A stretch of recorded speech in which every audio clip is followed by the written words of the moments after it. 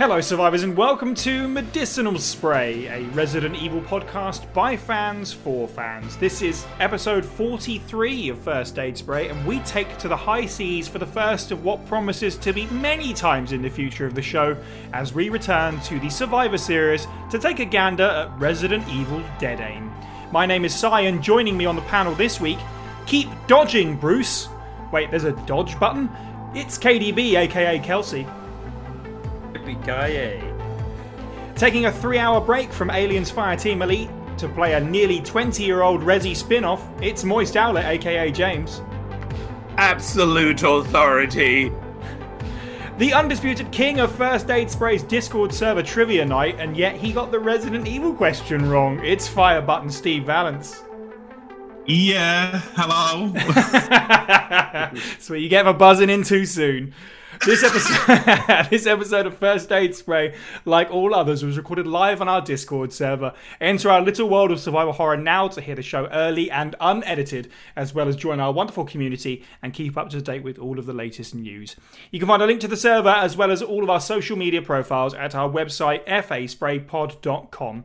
You can also help the show by checking out our merch, or by supporting us on Patreon for as little as $1 a month, with various tiers, each with their own perks. Head over to patreon.com/FASprayPod for a full list and a chance to create bonus First Aid Spray content. We have had a few releases over the last few weeks since the last podcast of various different kinds. The Now That's What I Call Survival Horror episode on Resident Evil Revelations is out now for the public. Steve's top 10 tracks from the Revelation soundtrack, we discussed that. It's really nice to do something different. Sort of an unexpected title, I think, which was really nice. There'll be a new episode of Now coming shortly for Patreon supporters as well, sometime within the next week, so keep your eyes open for that. Meanwhile, over on our YouTube, we released 5 winks to the fans. Kelsey wrote, voiced over, and edited that one, so that was a fun one indeed. And speaking of bonus stuff, our Super Metroid bonus podcast, where we waffled on with joy about Super Metroid and its anniversary, is now out on your podcast feeds and on YouTube if you haven't checked that one out yet. Get hyped for Metroid Dread by listening to us talk about the SNES Classic. That's everything from our side. Steve, why don't you take us away with the one interesting headline from the Resident Evil news?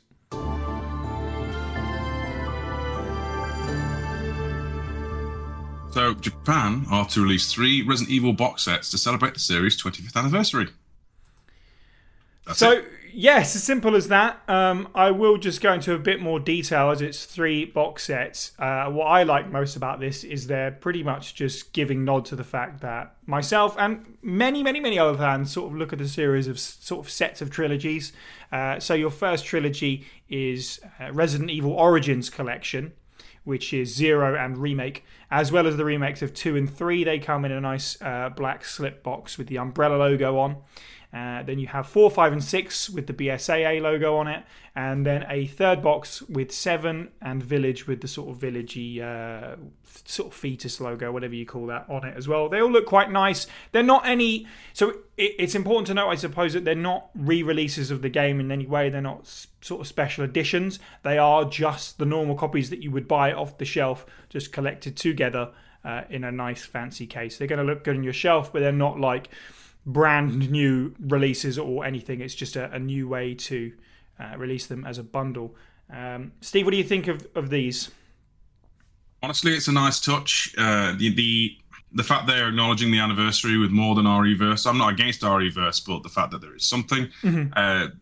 Not what I would have picked, but again, not against it. Is it just going to be for Japanese users only, though? Is there no Western? Well, that's what we know so far. That there's been no talk about releasing them elsewhere. This is the kind of thing that I wouldn't expect to see it elsewhere, sadly, which I suppose is a bit of a shame. Do we know if it's the censored or non-censored versions? Actually have. You can certainly figure that out. I don't think I have the information right in front of me, but they are censored. They're the censored versions. They are censored. So, yeah, fair enough. Kelsey, what do you make of this? Yeah, they look nice, but like you said, it's nothing new, so I'm not going to sad that I don't have them. Yeah, it's not much to say. Shame it's not the OG games, but you know. Yeah, I suppose that's true. I mean, this is for, I don't know if there's like an Xbox version or anything coming out for this. Looking at all these games, they are available on Xbox, but of course, with it releasing in Japan, not a huge Xbox audience over there at the moment. So I don't know for sure if that's the case or not. James, what do you reckon of this little collection? They look really nice, but I won't get them. No, of course not. Yeah, because I mean, and at the same time, like with the censorship as well on 7 and Village, like it's we're getting less of a game as well if you do get it. So right, that's true. And 2 and 3 as well would be the I guess the Z versions or whatever you call them at the however they define it. They haven't mentioned it, but I mean, I think we've gone past this era now. But and I don't mean to hype people up, but like.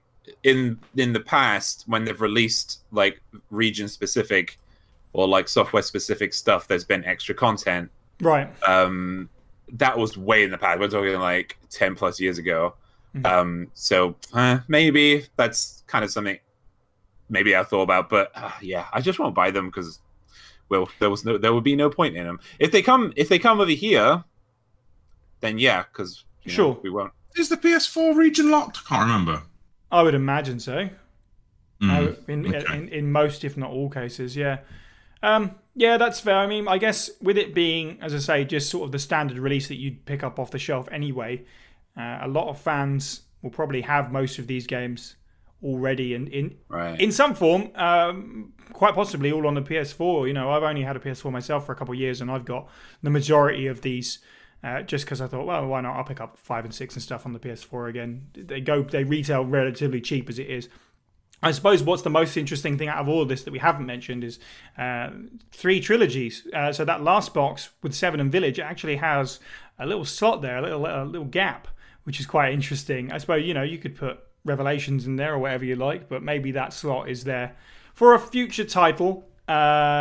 Question mark. Yeah, I mean, Resident Evil Twix. It says you get postcards instead. Oh, okay. Well, that's something, I suppose. It's a slot for your postcards, right? It's just... No, I guess that I read into it as much as you'd like, I suppose, but maybe that's sort of a soft confirmation that Resident Evil 9 is going to be a continuation of what we've seen in Village and 7, which I guess isn't really a big, that's not a shocking revelation, is it? But or it's the big empty hole that is RE-verse. Maybe so, yeah. That's the gap in our lives that RE-verse has left. That's all we have for news recently. I expect we'll be having a lot more as we draw closer to the end of the year. Because the 25th anniversary celebrations, I mean, they're going to roll on until the 26th anniversary. So we've got until March for some more announcements of that kind. And obviously, we've got the film on the horizon. We're sort of expecting a trailer at any point now. So it's just been a bit of a dry month. Nonetheless, we'll move on to our main subject for this podcast, which is something that we've been waiting to talk about for quite a while. Resident Evil Dead Aim. And now, reading the file, regular report number 1162 from Resident Evil Dead Aim, Miss Eileen Valentine, who you can follow on Twitter at Ms. Eileen Valentine. The Headquarters Internal Investigation Department. Attention, O'Neill. This will be my final report on Morpheus for a while, since it appears that he is starting to suspect something. Until further notice from me, please refrain from contacting me so that I can devote myself to doing my regular job as his aide. After robbing the lab in Paris, Morpheus appears to be preparing to board the cruiser to auction the items. His obsession with the beauty keeps escalating, and recently he has undergone plastic surgery to retain his youthful looks. He often says questionable phrases like, "I will eliminate the ugly things in the world and create my kingdom filled with beauty." We need to take action against him before it becomes too late, since he's currently in negotiations with several countries, including the United States. So, Resident Evil Dead Aim was revealed at Tokyo Game Show 2002, released sort of throughout the first half of 2003. Much like Gun Survivor 2, it wasn't expected to release, at least in America or perhaps outside of Japan at all, but it did come to everywhere across the world. Unlike Gun Survivor 2, which didn't come to America, it's the fourth game in the Survivor series after Dino Stalker, sort of the weird Resident Evil Gun Survivor, Resident Evil Gun Survivor 2, Dino Crisis Gun Survivor, and now we're back with Biohazard Gun Survivor 4, Heroes Never Die. It was released to be compatible with the PlayStation 2 GunCon 2 controller, but I don't think anyone here has sadly had that experience with the gun. I have. Oh, you have, A million Steve. years ago. Oh, A million years perfect. Well, in that case, what was your experience like? I imagine that was your first Dead Aim experience with the gun, was it? Yeah, I say GunCon. It was like some third party you get from, you know. Yeah, it was okay, honestly. My memories of this have changed. We won't go into it just yet, but yes. It was adequate for teenage Steve to enjoy the game. And honestly, it's very much in a similar process to when you would use a mouse now. Right. Yeah, when you go into use the pad for most of your manipulation, then you go into aim mode and use the GunCon, or in this case, it will be the mouse, to manipulate the screen and blast the enemies in them foreheads and stuff. It's fairly what you'd expect, especially if you played, you know, the Western copy, the European copies of Survivor. When you switch into gun mode, well, I suppose in Survivor you're in gun mode all the time, but it was all right. You know, you have to calibrate it like any light gun game, and honestly, I think because of the way the GunCon 2, or rather this third-party GunCon 2 worked, you could also like do a lot of the controls just from the gun itself, just not the entire thing. Right, that's interesting, because I remember, I think I probably talked about it when we covered Survivor. I have played that with a third-party gun, and obviously, as you say, that's all from the aiming perspective, so you're expected to be able to walk around in it. But I guess controls for this are way less tanky, so I suppose it does make sense to be difficult to, without slapping an analog stick on the side of your gun, maybe it might be kind of difficult to move around, so fair enough. In general, with your first experience, how did you find Dead Aim? Do you have fond memories? Looking back, I think I had rose-tinted opinions on this game. Generally had a reasonably good time. And from what I remember, it was one of those that because of its brevity, you tend to go through it, enjoy it, move on. Sure. And come back again for the novelty of a light gun game. Yeah. This opinion has changed. Okay, we'll get to that, certainly. KDB, I know you've played this at least briefly before now. What was your first experience of Dead Aim like? Yeah, I played it when it came out, rented it from Film Spotting, which also had games as well as films. I hadn't heard of it. I didn't have the internet until like 2004, and I only got magazines kind of semi-regularly. The first time I heard of Dead Aim was seeing it on the shelf, and I thought, you know, Resident Evil, wow, here's a spin-off I've not heard of. The main thing I remember, so there's two things. One, I don't think I finished it. Because I could only ever remember the boat sections, the ship sections. Then I just remember while I was playing it, just being... this was Resident Evil, but I was like, oh, where's any of the characters that I know or care about? Right. And I think I was just... You know, I was a lot younger. I wasn't really willing to invest too much time into it, so I think I got bored of it pretty quickly. Yeah, I think I just found it quite difficult to get into. And I would have only played it with a controller back then. And I played it with a controller now as well. I think I did play Survivor with the light gun. I remember having a blast with that. But for this, yeah, it didn't stick with me. I remember briefly playing it back in the day. And I haven't played it again until this past week. Kelsey was like, where's Ark? How can this be a Survivor game without Ark? Yeah, do you know, this is one of the few games that I just never got around to. I've never played it until now. Maybe I booted up for a couple of minutes, but I never actually sat down and what I would call actually played it until now. It's just one of those things that I get just sort of putting off. I've had a copy for about a decade, I guess. It was when I got sort of after a lull, and I came back to the series a little bit around 2012 when the Revelations came out and stuff like that. And I had a bit more disposable income. So I was buying stuff like the S.T. Perry books and just buying a bunch of spin-offs that I hadn't purchased. That was when I first bought the Outbreak games and stuff like that. So I remember buying it around that time, but I just never got around to booting it up, and I haven't played it until now. So this is like James, of course, I'm sure you've never played this before. This is my first experience with it for the podcast. So there you go. So, as sort of touched on, this is a survivor game with a twist. It does have first-person elements, but it is a combination of third-person running around 3D environments and then swapping to first-person for combat. That's kind of like the big hook of the game. James, how did you feel about that concept?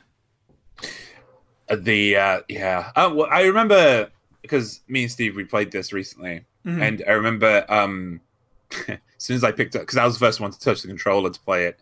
As soon as I picked it up, I went, "Oh," because I mean, Resident Evils are like in general are pretty, especially the older ones, are pretty alien if you compare them to recent titles. And like, but when I picked this up, it felt even more alien, and I was like, "Oh, okay, how's this gonna work?" And yeah, so that it was an experience, and I'll talk more about kind of how I dealt with it later on, because it was so, and please don't hate me, because it was so clunky. I found ways of just dealing with that, and not using most of the tools that I was given,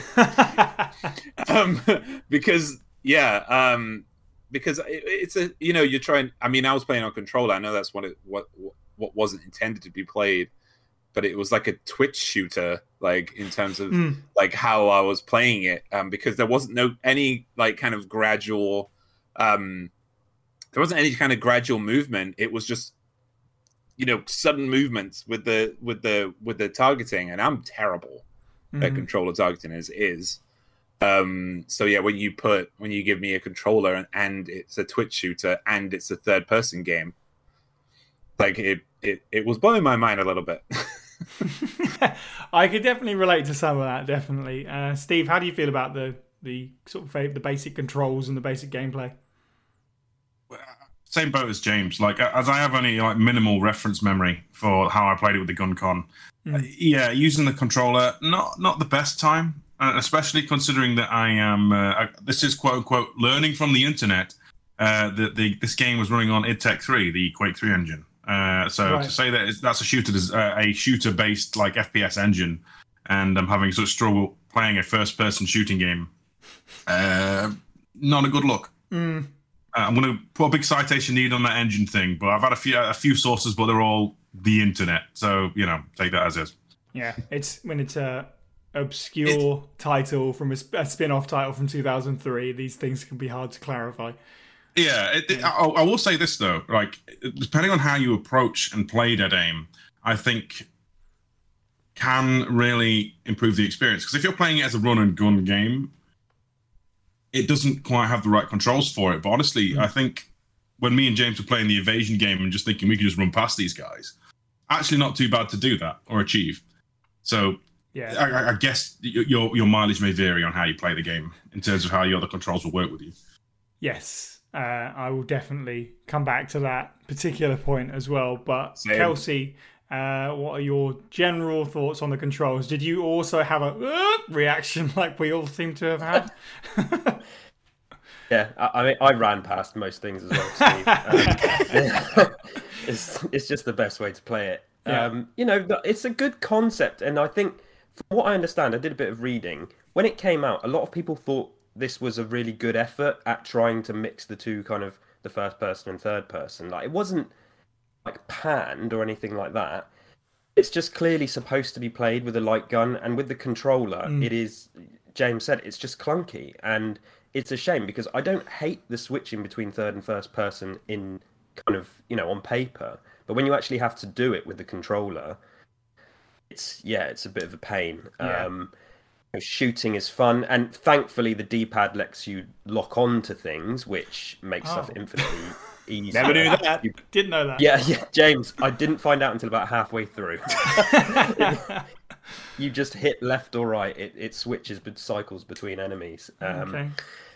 It doesn't let you invert Y-axis, which for me almost completely spoilt it because I need to invert, so it made it a bit more of a struggle.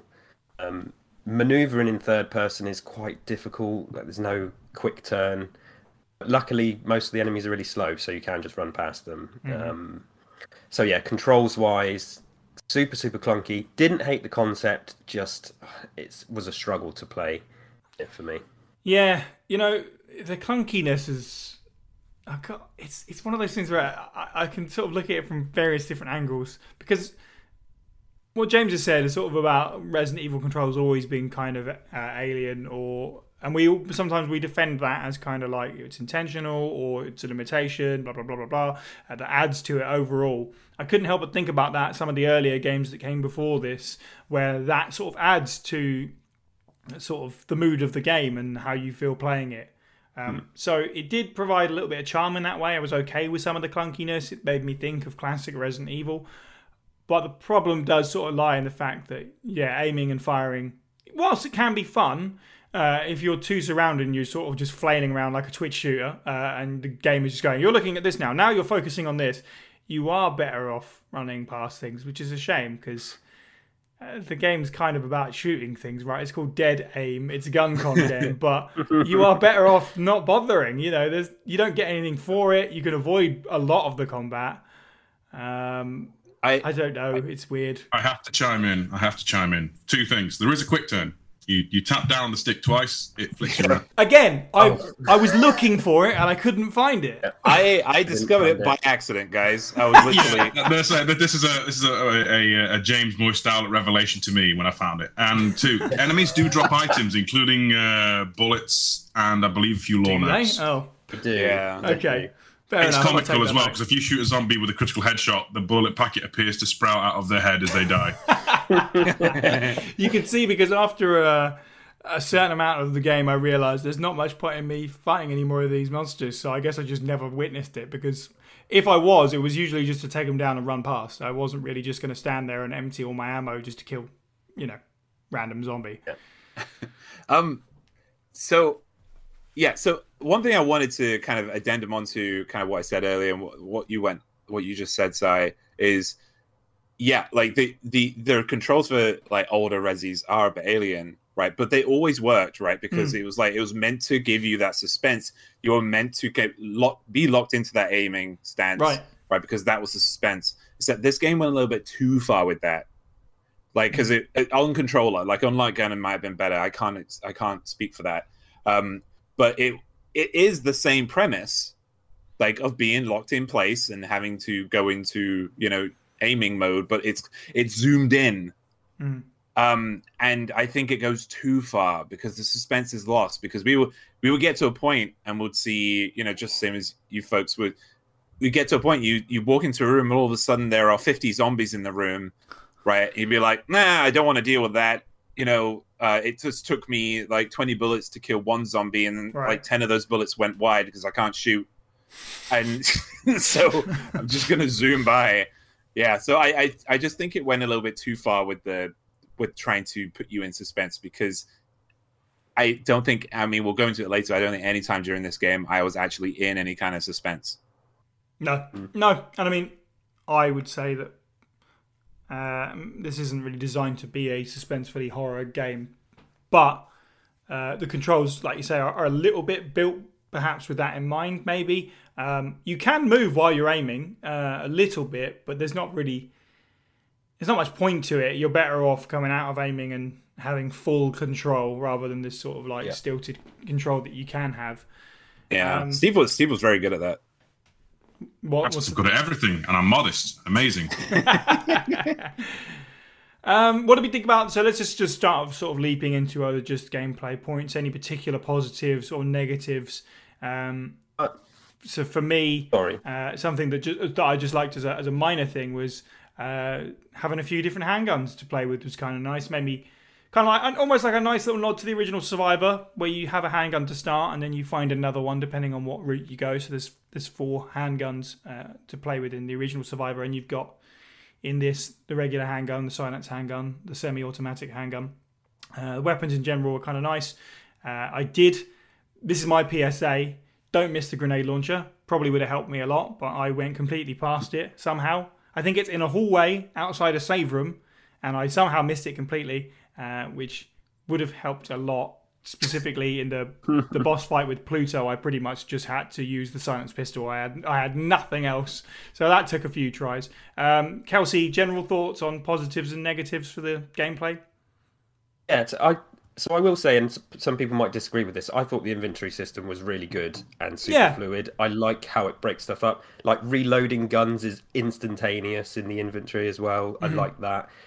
That sort of ties in with a super fluid, like, fast-paced light gun shooter. Sure. And then obviously outside of that, some of it's a bit more clunky. So, and the weapon variety was cool. The charger energy weapon thing at the end is obviously nuts, but quite fun to use. So that's definitely a positive. The letting you easily discard handgun ammo, I think, is just little things like that, which the game that I was kind of already struggling with just in general to get on with. When little bits like that happened, I was like, okay, that's good. I do like that. So stuff that didn't slow me down definitely wasn't the inventory. And I like the range of weapons. I found the grenade launcher because I followed a guide online. So which I'm not ashamed to admit. I just wanted to get through this. I probably could have got through it without the guide quite easily, but it's not exactly game to get lost in, is it? Particularly, it's fairly straightforward. Yeah, and I think you mentioned as well the shooting, like the first-person shooting, is fun, and you could see some sort of polish elsewhere. And where this is at its core a light gun game, that can be really fun. So I didn't hate that. I didn't really dislike that. It was just the clunkiness around it. So there was definitely stuff in there to enjoy. It just didn't kind of mesh together as well as I would have liked it to. I just want to sort of expand upon what you were saying about the inventory there, because I know there might be people listening, because Dead Aim is not exactly the game that everyone gravitates towards. There are probably people out there that haven't necessarily played it. What Kelsey's referring to is that you have 6 slots for ammunition inventory, and if you want to go to pick up something fancier than handgun ammo, the game will basically ask, do you want to drop some handgun ammo? Which is, you're right, it's fantastic. It also supplies you with a hell of a lot of handgun ammo in every single save room, just like, here's enough for a whole inventory, which is kind of nice. If you do stop to fight things, you're going to burn through it. Generally speaking, I would sort of burn through it anyway, but it was nice that was all there. Steve, positives and negatives of the gameplay? Did you know this game actually features critical headshots, as in like Umbrella Chronicles Aim for the Forehead with like every zombie, and that's why they're so fiddly. I actually, when you're battling the zombies and going around the environment, I actually didn't mind that too much, even though eventually me and James descended into let's just walk past them, like, because they react well, they have so many unique models, and honestly, a fun time blasting them and sneaking around them. Not a bad time. The exploring the environment the most is, I want to say, tepid at best, because it's all dark. Like, I don't think there's any room in this game that's particularly well lit, and it's a bit murky because it's on the PS2. So, yeah, getting about was a bit of a slog. I actually want to draw attention to the fact that the map actually feels like it's been pulled out of Silent Hill, with the fact that there's so many doors that don't work, and the actual aesthetic of it, and Bruce marks stuff on the map. It's okay. The gameplay is okay until you get to boss fights, but I'm assuming we're going to touch on that in its own little bit. If we're not, then... Yeah, we will. Don't you worry, we've got things to say. It's serviceable, I want to say. Like, in all the ways that Survivor was kind of wacky and strange, this is a bit more ironed out. Like, almost like it's no longer rough around the edges at all. Except for the boss fight caveat. But, yeah. We'll get there. James, major positives and negatives for you? I can only echo about the inventory system. I didn't like it at first, but when I got used to it, I only actually played 2 levels of this because we didn't realize how short this game was. Right. So Steve just kind of, raged through the other 4 levels. But because we were like, this feels like it's going to be the end of the game, and then I looked up and it is the end of the game. Over. Yeah. Inventory system is great. I would have liked in the inventory system. I mean, this might be gameplay, I would have liked some kind of RPG element or upgrading element that we normally get in a Resident Evil game. That would be cool. Because we never got that. We got, oh, here's a new handgun. Here's another new handgun. Yeah, You know, as much as I kind of like all the different handguns, you're right. Maybe it would be cool to have pieces that you can snap onto your handgun instead. yeah. But I mean, yeah, like it was very satisfying to get those crits as well. When you did get them.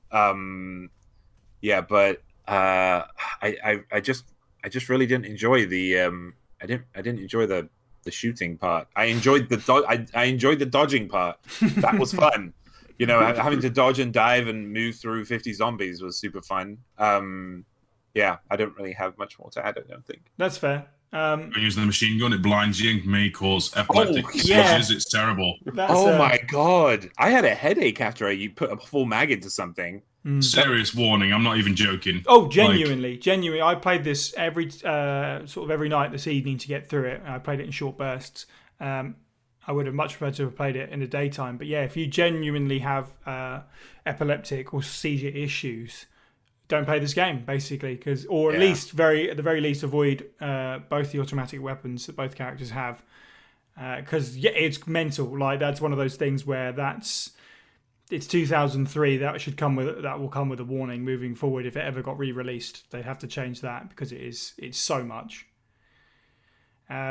Yeah, I mean, as you guys sort of touched on, James, you said, it's short.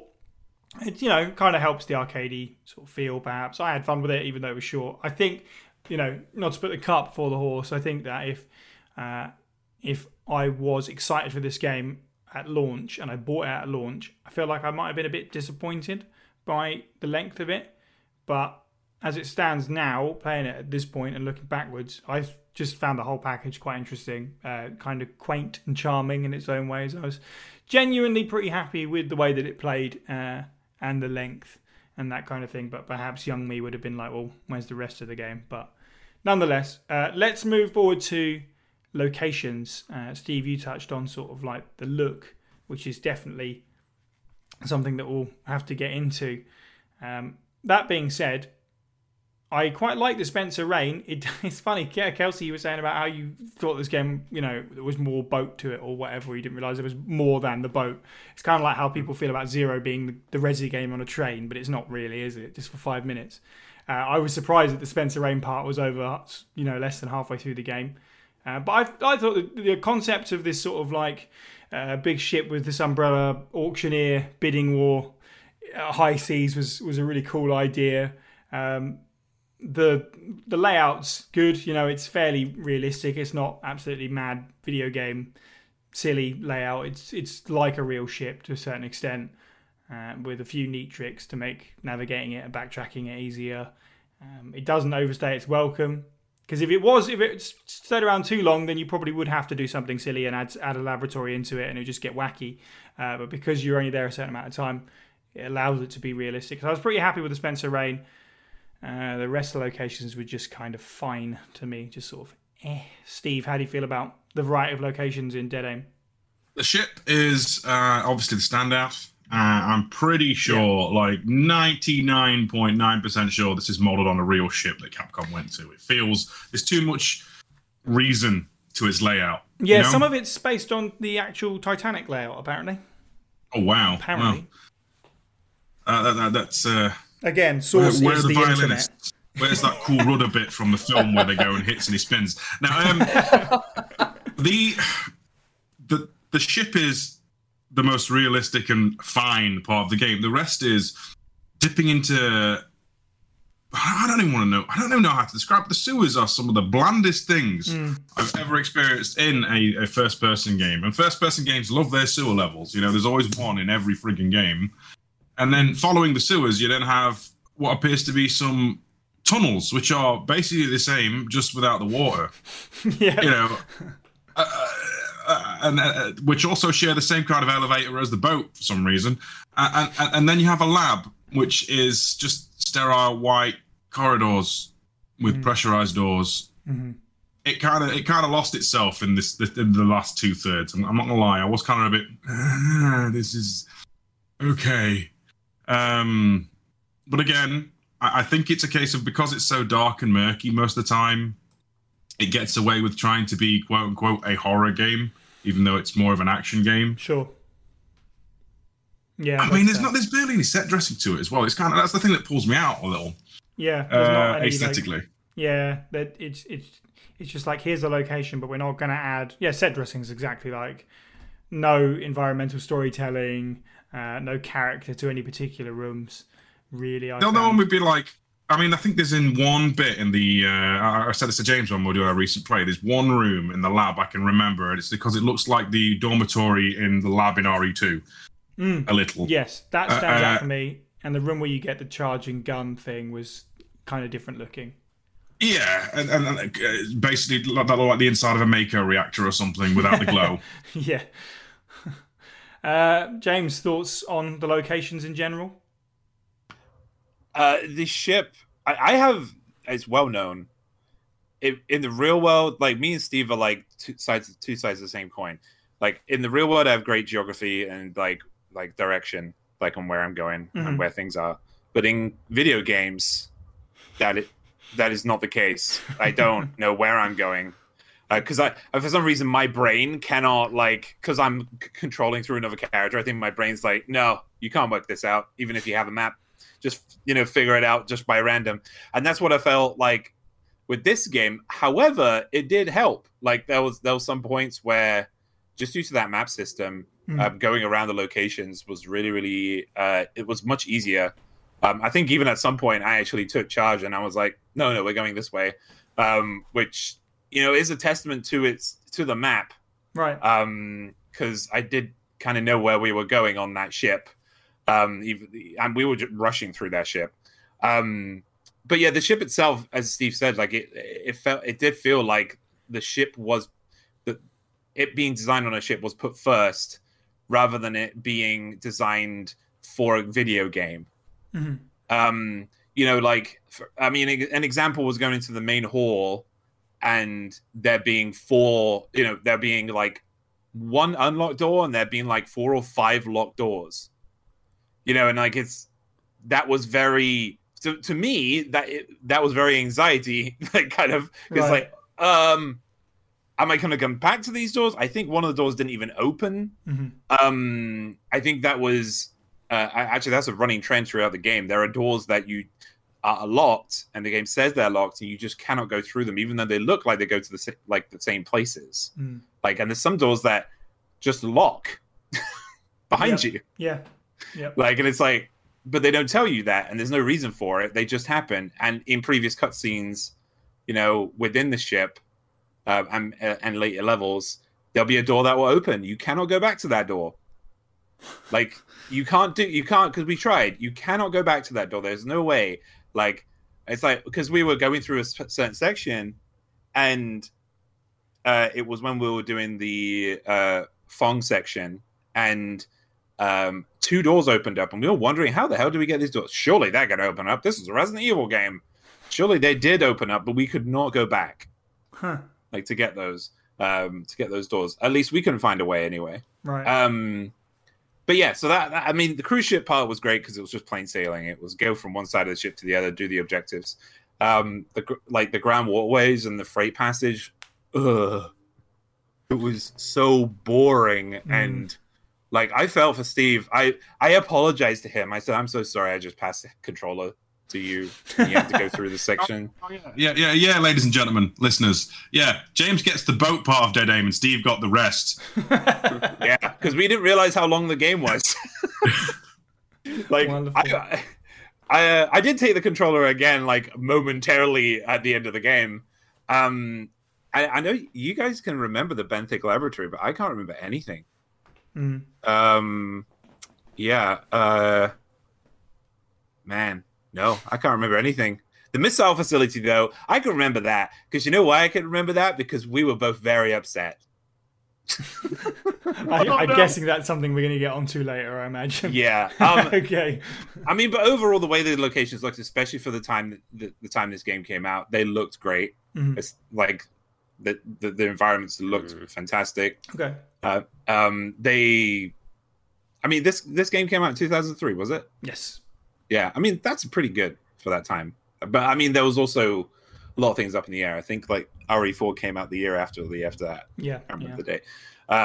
But, I mean, that would just blow everything else out of the water. This wasn't being made by Capcom's #1 teams, so there is that. Yeah. Sorry, I just went on diatribe. But yeah, locations, I thought they looked okay, but they also were very samey. But graphically, they looked fine. Yeah, the graphic. Yeah, I agree. We'll talk about sort of aesthetics later, but overall, the graphics are fine. But yeah, for me, it's just, as everyone said, they just get a bit drab and boring. The further down those sort of corridors, you go, further down those tunnels you go. Kelsey, you made a noise. How do you feel about the locations? I'm guessing not great.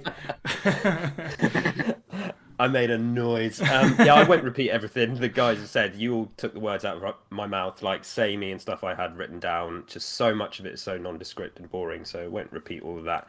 I will say, I think James said it looks quite good for the era. I think games came out before this which looked a lot better, I would say. Now, what's that to do with? I don't know. I don't know if it's to do with budget, maybe. I mean, yeah. I'll talk a bit more about the graphics later because I do have some thoughts there. But so much of it I thought was there's too many empty hallways and all that. I will say, as a positive, there is something to the tight hallways and the symmetry of the boat. It does make it difficult to get around in a good way. I don't think it's a bad thing. That's where I found myself a little bit, my heart rate going up, but especially because it is so dark. And if we're going to find any kind of survival horror stuff in here, that worked, I suppose. Yeah. Detail wise, there wasn't much there, but yeah. So the boat was pretty good, okay to good. I won't hold it against this game because this came out obviously for a lot of these others. But so there's 8 boats in Resident Evil games in total. So the first one, the first one was Gaiden, obviously. Right. I mean, I presume that came out before this. I'm pretty sure it did. Yeah. And then there's this. There is 3 in Revelations. There's Annabelle and RE7. There's Tricell Tanker and RE5, and there's an aircraft carrier and RE6. Now I don't know why they just keep going back to the well with boats. And I was thinking about this earlier, and I don't know if maybe Steve or James might have any thoughts. Is there a reason, this idea of a boat and a cruise ship? Is this some kind of metaphor? They can't just be that unimaginative that they keep using cruise ships. There has to be a reason. Do we think we need to isolate the cast? Yeah, we're going to get to RE9, and it's I don't know. There's this big revelation that connects to cruise ships because I can't hold it against this. At the time, when I first played this, I was like, "Oh, a cruise ship." But playing it now, I'm like, "Oh, we've seen boats a million times in RE. It's really bad." So that kind of stuck with me. So any thoughts on that would be good. Yeah, I'm thinking. I know this is wild, going this direction, but these are Japanese games, and Japan is on an island, and it's they're very proud of their fleets and stuff. I'm just wondering if that is maybe that's the first thing. Where do we have a level? And immediately in Japan, someone says, "A ship." Yeah, someone looks out the window and sees a boat. Exactly. I don't know. I think Steve's hit it right on the nail on the head. Is that they haven't yet taken Resident Evil into space. So the closest parallel to nobody can hear you scream is in the middle of the ocean. Yeah, either that or I need to double check Batman's timeline, but there might be somewhere where Spencer's in with big cruise line manufacturers and just completely goes to town, spending his entire fortune getting big fancy boats with labs on. I want to say Big Farmer and then Big Fisher, but that doesn't make sense. Excellent. It's just and I will say I love Revelations, I've said before, and I love the cruise ship stuff in that. But just I've just thought about it after playing this. God, there's so many of them, and I can't think of another franchise that just reuses the same location over and over. This is called Resident Evil Dead Aim. There's so many Western influences in it. Why is it not set in a desert, in a saloon or something like that? That's what I want to see. Got a bit sick of the boat, but there you go. And now, reading the file Morpheus's Journal from Resident Evil Dead Aim in character as Morpheus D. Duval, David Lamb, who you can follow on Twitter at DavidLambVA. Thoughts? on my kingdom. The symbol of power is in Africa. The symbol of knowledge is here, in the biosphere. The symbol of beauty is mine. The beauty controls everything, and I shall dominate it. Establishing a kingdom where beauty has absolute authority is the dream, which I must make a reality. I was disappointed by Umbrella's betrayal, but that's fine. I'll just use them in return, if I secure enough funds. I will materialize the construction of my kingdom deep in Africa. Morpheus D. Duval. All right, well, let's sick of the boat. Let's move away from locations and talk about BOWs for a bit. This is something that I feel overall pretty positively about, so I'm interested to hear what other people thought. For me, I'm pretty happy that there's some decent amount of originality in here. You got zombies, you have hunters, but they're sort of brand new variations, which we'll get into. Even some of the original creatures, right, so the Nautilus and the Torpedo Kids, they're pretty rubbish, but at least something new that you've never seen before in Resident Evil is kind of cool. Pluto is essentially Skag Dead, but he was new then, and it was like, oh, it's a brand new monster. We didn't... Like, so much as I love Survivor, and the reasons that I love Survivor in doing sort of include throwing everything at the character, it has, giant alligators and tyrants popping up constantly and stuff. This has got brand new and exclusive BOWs that have never been in anything else. Kelsey, what do you think of the sort of roster of enemies? I agree. There's some variety in there. The zombies are a bit kind of naff. They're zombies, yeah. But outside of that, like the hunters were super cool. They caused me more damage than anything else in the game. They're super fast with their jumps and things.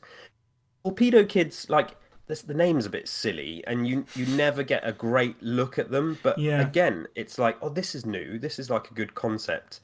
So exactly what you're saying. Like, there's a nice variety in here.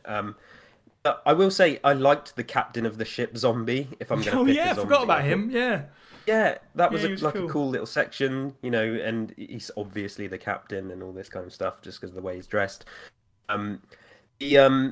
Outside of them, the tyrant, it's cool to see a tyrant, but it's just so flaccid, like as a boss, that it doesn't leave any kind of lasting impact. And I won't go into too much about the other bosses, but the same sort of thing with them. The boss fights were just, they're just like some of the easiest parts of the game for me. They're really uninspiring. The end boss is just a giant blob, and it's a bit uninteresting. Though I did like the head popping out of like the buttholes on the front of the blob. It just sort of one had to say it. I'm glad it wasn't me. Like a bit like whack-a-mole. So that was fun. There's some intrigue in this, and they tried to come up with a few new things, which I really liked, and it's definitely one of the strongest points of the game, I think, in terms of that. When we look for things, and I'll talk about this more in my summary about what make this a Resident Evil game, for me, it's kind of strong, that sort of stuff with the BOWs, and whether or not they're easy to kill, fine, that's a gameplay thing, but design-wise, they've tried to do something. No big complaints, really, apart from, like I said, the boss fights. I will say two sort of corrections to what I previously said. Number one, I said not really a game based around suspense all that much, but when the glimmers show up, that was deeply terrifying. And talking about putting enemies down, I don't think I killed a single one. I just unloaded all my ammo into it, and they just kept getting back up. So that was another case of run past, because terrifying, sort of like glowing red eyes in the dark. I actually really, really liked that whole section for that reason. And I literally just said zombies are a bit naff. They don't really pose much of a threat, except one moment where you're in the waterways, particularly when you're playing as Fong Ling. You go up a staircase, get an item and come back down, and you've been chased by a bunch of zombies. At this point, they all just sort of gather at the staircase, so you have to sort of like cut a path through, which I thought was kind of cool. James, how did you feel about the BOWs in the boss fights at large? I'll talk about BOWs first. So yeah, this game has got a lot of callbacks to like the previous games that came before, and kind of because Sonny just said in chat, maybe this is like a test run for future games like RE4, etc. And you can see that in this game. They've also got they've also got like wasps. Yes. I think they're called halberts or halberds Yeah. or something. Yeah. Which we again just ran past. But yeah, I remember we saw, and I think we were just screaming at each other at this point. We were just like, bees, and we just ran. We just ran full Nicolas Cage. But yeah, we were terrified of those glimmers as well. Like the red tracing that they were doing around. Yeah. But the problem is that the glimmers were put in a pretty crappy place. I feel like if they were put elsewhere, they would have been they would have been much more. They would have scared us more, because I like you said, like they were cool, but we just ran past them, or rather Steve ran past them, because I didn't touch that section at all. When it comes to the bosses, I remember. So the first one you come across is it Tyrant 93 or? I think it's 91. 91. So we were like looking at each other. How are we meant to hit the back of this thing? Because the game is clearly trying to tell you to say hit the back. Because it's very difficult to do that in the way the controls work. So what I ended up doing is just pummeling it with magnum bullets, and then getting upset because it kept killing me. And then on the third attempt, right, because I couldn't aim quick enough, you know. And then on the third attempt, it went down. I just fired in a general direction. Like, I just fired in front of me, not even at his body, and I killed him. Nice. Right? But that is not good boss design. No. Yeah. Like, and I didn't feel very accomplished doing it. This is a tyrant. This is like the boss, you know, and it didn't make it very exciting. Like Pluto was probably the most exciting of the bosses. It was creepy. It was gross. The way it ran at you was disgusting. And it would just like it would run at you with its chest. You know what I mean? Yeah. And it's like belly's gonna get you. Exactly. It was. It was so gross. I even though I like the look of Morpheus, of Morpheus's first form, the boss fight was kind of a bit poopy of the first form, because it's like they have like this force field around them, which means that no other bullets can go, no other conventional weaponry can go through them. So you have to use the big gun that you got like 3 rooms ago, and it's like, okay, well now you're taking my agency from me as a player, right? To try and just aim at this Neo Morpheus, you know, who just darts all over the place. Look, it's like Steve handled that for me, because Steve's great at video games. Yeah, and then, I mean, I think we all got the same opinion about the second form, but we'll talk about that later on. Yeah, we'll circle back around to that at the end of this. I actually have to say that the first Morpheus fight, I actually quite enjoyed it, you know? Maybe I'm a bit weird. The first few attempts, I definitely was swearing at the TV, but taking it a bit slower. I spent most of the game just sort of running around, avoiding enemies and stuff like that. But when I took it a bit slower, figured out that there was a dodge button. That was the first time I figured out how to dodge, right at the end of the game. That makes a big difference. And sort of figure out the pattern, know when to sort of hide behind the sort of missile silo pillars or whatever they are for the electric attacks and stuff. Like, it takes a while, but I quite enjoyed it when I got my head around it and actually sat down and did it properly, rather than sort of trying to brute force it. Steve, how did you feel about boss fights and the BOWs? So I mixed feelings. I like the BOWs in general in this game. Like the hunters in this, I actually think are more aquatic in nature in terms of the design than say they were in Revelations, and they actually are a lot more prominent in Revelations. There's like 4 or 5 hunters in this game. Yeah, that's true. At least on normal mode when me and James played it. However, aside from as being aesthetically a bit weird, all they do is tank a few shotgun blasts and dodge to the side. I like the sound design, though. The zombies, I really do like the actual sound design of these guys. Like, I only think like the remake of 2 and 3 have made the same kind of horrible hauntingness to them. where they actually sound like ill people that are possessed by horrible hunger or just uncontrollable, mental faculties. Which I actually kind of like for a horror game about zombies. That makes sense. Yep. Nautilus and Torpedo Kids, complete garbage. I just see a giant blob that fires organic missiles, and that's just boring. That's just meh. The giant cockroach bosses, whose name escapes me, I thought was actually a fun little fight. A bit attritional, but there's actually an emphasis on evasion. It's enough for even a light gun game that's manageable. And the glimmers, I will differentiate from James. And I think maybe it's because I have an affinity for the PS2's weird trace line effect. I don't know what you'd probably call it, the little Akira lines. When they move a light and it's got a blur. I really like that in the dark. I also did not manage to kill a single one. I don't know if they've got like a certain moment when they're vulnerable. Right. Yeah, okay, that's not just me. Yeah. And then we get to the bosses. And now I didn't fight against the tyrant, or at least the first tyrant. But yeah, it just came across as just an attritional mess.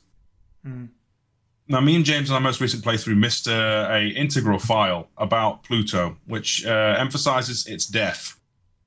So you can actually just, if you take your time and are very patient, you can snipe him out with the silenced handgun, and he'll be confused and bewildered by the whole affair until his brain pops out, which is hilarious. We had it in a more attritional sense, in that we were just literally, swallowing medicine and blasting it with a shotgun at point blank range. It was not a good time. Although points where it's due, it perhaps has the most ridiculous sound effect for a large enemy running in any game ever made, ever. Yeah, if I don't ever have to hear that sound again, it'll still be too soon. I'm trying to figure out how to, it's like, it's like the sound of vomiting backwards. It's unpleasant. I like Morpheus's first fight too. Like, I think when you realize the dodge button is integral to that fight and patience, I almost had I got into like a Dark Souls mentality zone. Very for zen. it. Yeah. Yeah. I think the game should have ended there. In the history of all Resident Evil boss fights ever made, ever, from now until the year 2057, the second boss fight with Morpheus is easily the thing I have ever had to contend with in any game. It's like James can attest to this, that I very, very uncharacteristically lost my my mental faculties to the point where I almost threw my pad through the TV screen. I don't do that. I'm not a rage gamer. Guys, Steve stamped his foot. The game should have ended after Morpheus died. You could just be running away from an expanding blob. Like that boss fight it's I don't know how to describe it other than like he either moves too fast or he moves too slow. The first phase is a joke. The first time you fight him is a joke. And then the second time, all of a sudden, it'll get to the point where you're doing well, and then for some reason your bullets just stop having the same effect they do. Right. And he doesn't. And then he'll ram you. Doesn't damage you. He just one hit kills you if he gets close enough. Yeah. I don't mind one hit kill enemies, but not when, like, at least in G5's case, it's like a slow encroaching and dramatic thing. And this is just a giant blob with like neck buttholes and a little head blobs out, and it occasionally thrashes about and does nothing else. It's just unsatisfying, and you have to take ages to get to it. If you die, you have to redo that entire sort of countdown section. I agree. I was not happy with the way that ended. Unfortunately, it was huge. No underestimation. This must have took us about 30 or 40 tries, and I want to strangle the work experience kid who came up with it. Awful. And then it's the most unsatisfying payoff afterwards, in my opinion, because you don't really even see much. It just expands, explodes, and that's it. Yeah. There's no rocket launcher finale. The big MacGuffin weapon doesn't work. But until then, before then, Morpheus's tyrant design may well be one of my favourite tyrants. Yeah, I've got some things to say about that definitely when we get there. Yeah. We'll save that for the character section. Just to wrap up BOWs though, I just wanted to read something that Patreon supporter The Mutant Man sent me to say that exactly like you, Steve. I remember loving the aesthetic, and it was one of the first titles to use lighting in a way that hid zombies reasonably well when they were outside a flashlight range. The sound might have been whack at parts, but it made my hair stand up when I heard the zombie groan somewhere in the distant shadows. Playing with the gun controller was fun too, though I know it's not for everyone, and going off the back of what Sonny was just saying in chat about Resident Evil 4, my hot take is Resident Evil 4 wouldn't have been as great as it was without Dead Aim. Dead Aim was certainly a departure from other games coming out at the same time, Remake, Zero, Outbreaks.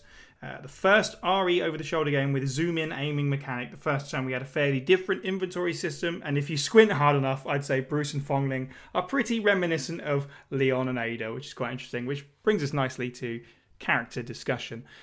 James, what do you think of the cast? You could start any. We've only got 3 characters to talk about, so wherever you want to go, lead the way.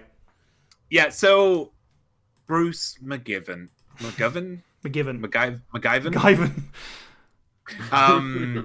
Of the US Stratcom. Is this the only time that's been mentioned in this franchise? I think so. Yeah, like I was. What the hell is the US Stratcom? The US Strategic Command Forces. Okay, it's a real thing, James. Just so you know. Okay, man, it's like when you take yourself too seriously. You know? But yeah, so this force is like that Bruce is part of is basically another force that is meant to take down Umbrella, and Bruce. Malivan, I don't know. It's a weird name. That's such a weird name. He is. I didn't like him. Right. Like he was like he didn't really have a personality. The voice acting for him wasn't great. The voice direction of him wasn't great. The subtitles never fit what he was saying as well as anybody else in this game. Like, nope. It was he was cardboard. And I could see what they were trying to do with these characters. They were trying to create a new kind of branch to go down. You could tell that by the story, which we'll go over later on, right? But yeah, Bruce, and I think I'll repeat this for other than Morpheus, for Fong Ling as well. They were just like beta versions of Ada and Leon. Even Steve said when we were playing, like Bruce has that aesthetic. Yeah. He's got the gun holsters over his shoulder. He's got the rolled up T-shirt on, the denim jeans, that we're going to see in later games. Fong Ling was a bit more unique though. Mm-hmm. Like I liked her character design. But her with Fong Ling, so first of all, Bruce's motive was he works for the US Stratcom, and he's basically been brought here to deal with the threat that is the Spencer Reign. And then Fong Ling is basically doing the same thing because both of these people, their governments are being put under ransom right now by Morpheus, just to give you guys context. But they also are working against each other, Bruce and Fong Ling, right? So it creates this kind of interesting. Well, I say interesting because I was interested at first. Interesting in theory. Yeah, because it got to this point where it was here's this plot, him digging the chip out of Fong Ling's arm. Yeah. Him just go, of course, you've got a chip in your arm. Why did you know that, Bruce? It's so weird. Why? How? What do you know, Bruce? What is it you know? You must know. Galaxy brain, Bruce over here. And then from that point onwards, it was of course they created this romantic relationship together because they spent so long, in each other's arms. I know that if the most generic man alive cut a chip out of my arm, I would fall in love with him. and yeah, it just, without going on too long, it just became this problem for me personally, because this is a common thing with stuff back then, typical 90s, noughties, early noughties, romance is it just happens because reasons, and then we get to the end. But yeah, they're just leaning on Eva 2.0, or not even 2.0, they're 0.5. Yeah. 1.5, yeah. But the most interesting character is Morpheus. Yes. Because this guy, because it gets to a point where they are actually amorphous between, they are just beauty incarnate. Mm-hmm. That is what they're trying to put forward, and they've been framed for the Raccoon City incident, and now they want to create, which kind of backs on to Resident Evil 5, which is pretty cool. They're trying to create this Utopia and yeah. Africa eventually, which is why they need this money to start civilization, right? I thought that was pretty cool. That was a character that I could follow, and I could actually there's actually some kind of basis there, and I really like that with Morpheus, and cool character. Really like them. And before I go any longer, I'm going to let you guys take up. Yeah, I will sort of say my piece on Morpheus now. I think he is, he's without a doubt the most interesting character in this. It helps that he's tied into sort of the narrative, as you say, of the overall series, like the Raccoon City incident and stuff like that. And I suppose his goal is quite interesting in the long run. And his weird obsession with beauty and stuff like that. I also think, I suppose, in current sort of circumstances, looking at this game, and we don't need to get too deep into this, but of course, he's quite an interesting study in terms of non-binary characters in video games over the years. We've got a few that have cropped up over the last 3 or 4 decades that people always bring up with transgender and non-binary characters. This game's really interesting though because they never outright address it. They just sort of leave it for you to sort of think about. Best of all, they never poke fun of it at any point that I'm at least aware of. Maybe I missed a file or something.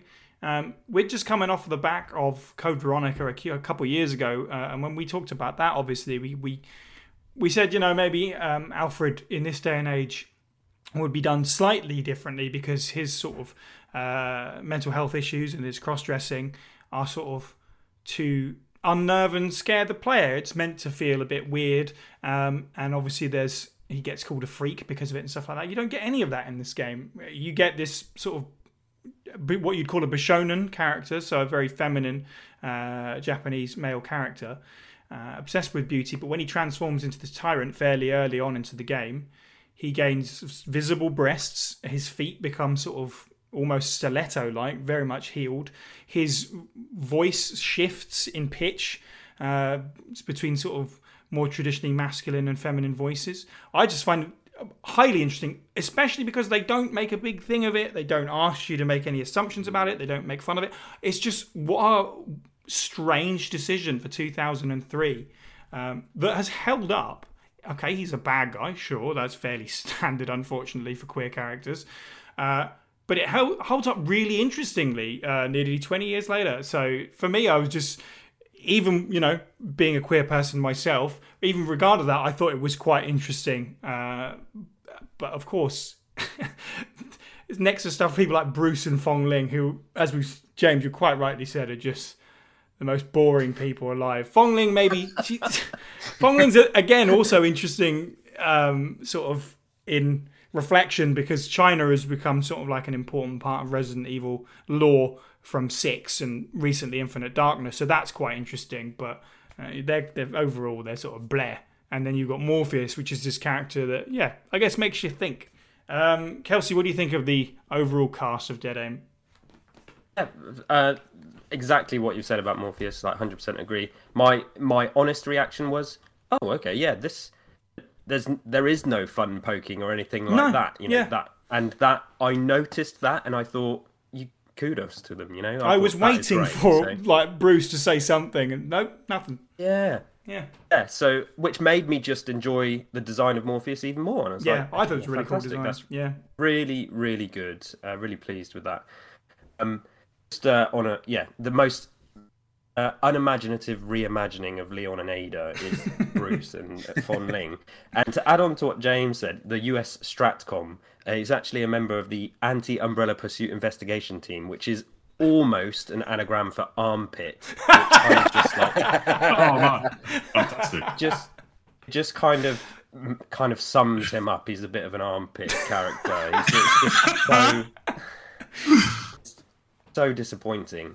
Now, one redeeming quality, I will say, I love Southern characters, and I see that they tried to. Again, this is another Western thing. The game's called Dead Aim, which is, there's like Westerns. There's like 3 Western movies called Dead Aim. He's from the South. He's got the bit of the cowboy swagger about him, but it's so. And I like those characters. Like I really like Sawyer from Lost. He's like a cowboy kind of character, and they're generally a bit rugged, and they have a nice redemption arc. None of that here with Bruce. It's just really badly delivered, which is a shame. Both actors. for Bruce and Fonling have like 2 or 3 IMDb credits. They've never really worked again much after this, so that lets it down a bit.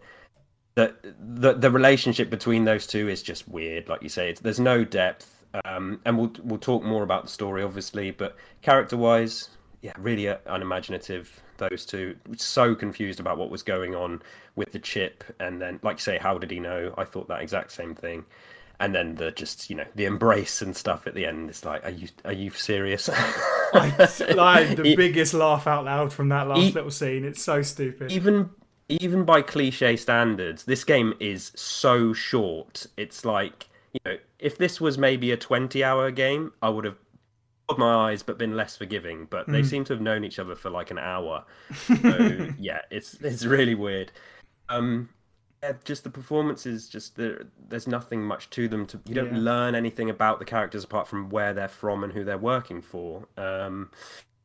Morpheus, the most interesting character. You're going to have a spin-off from the main franchise. You need that connective thread.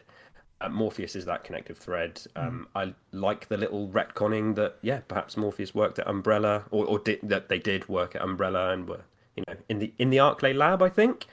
So that's nice. These little connective threads, as I keep saying, to the other franchise, and I've got to give points to that. But character-wise, this game is not about character depth, really. So there's not too much to say, if I'm honest.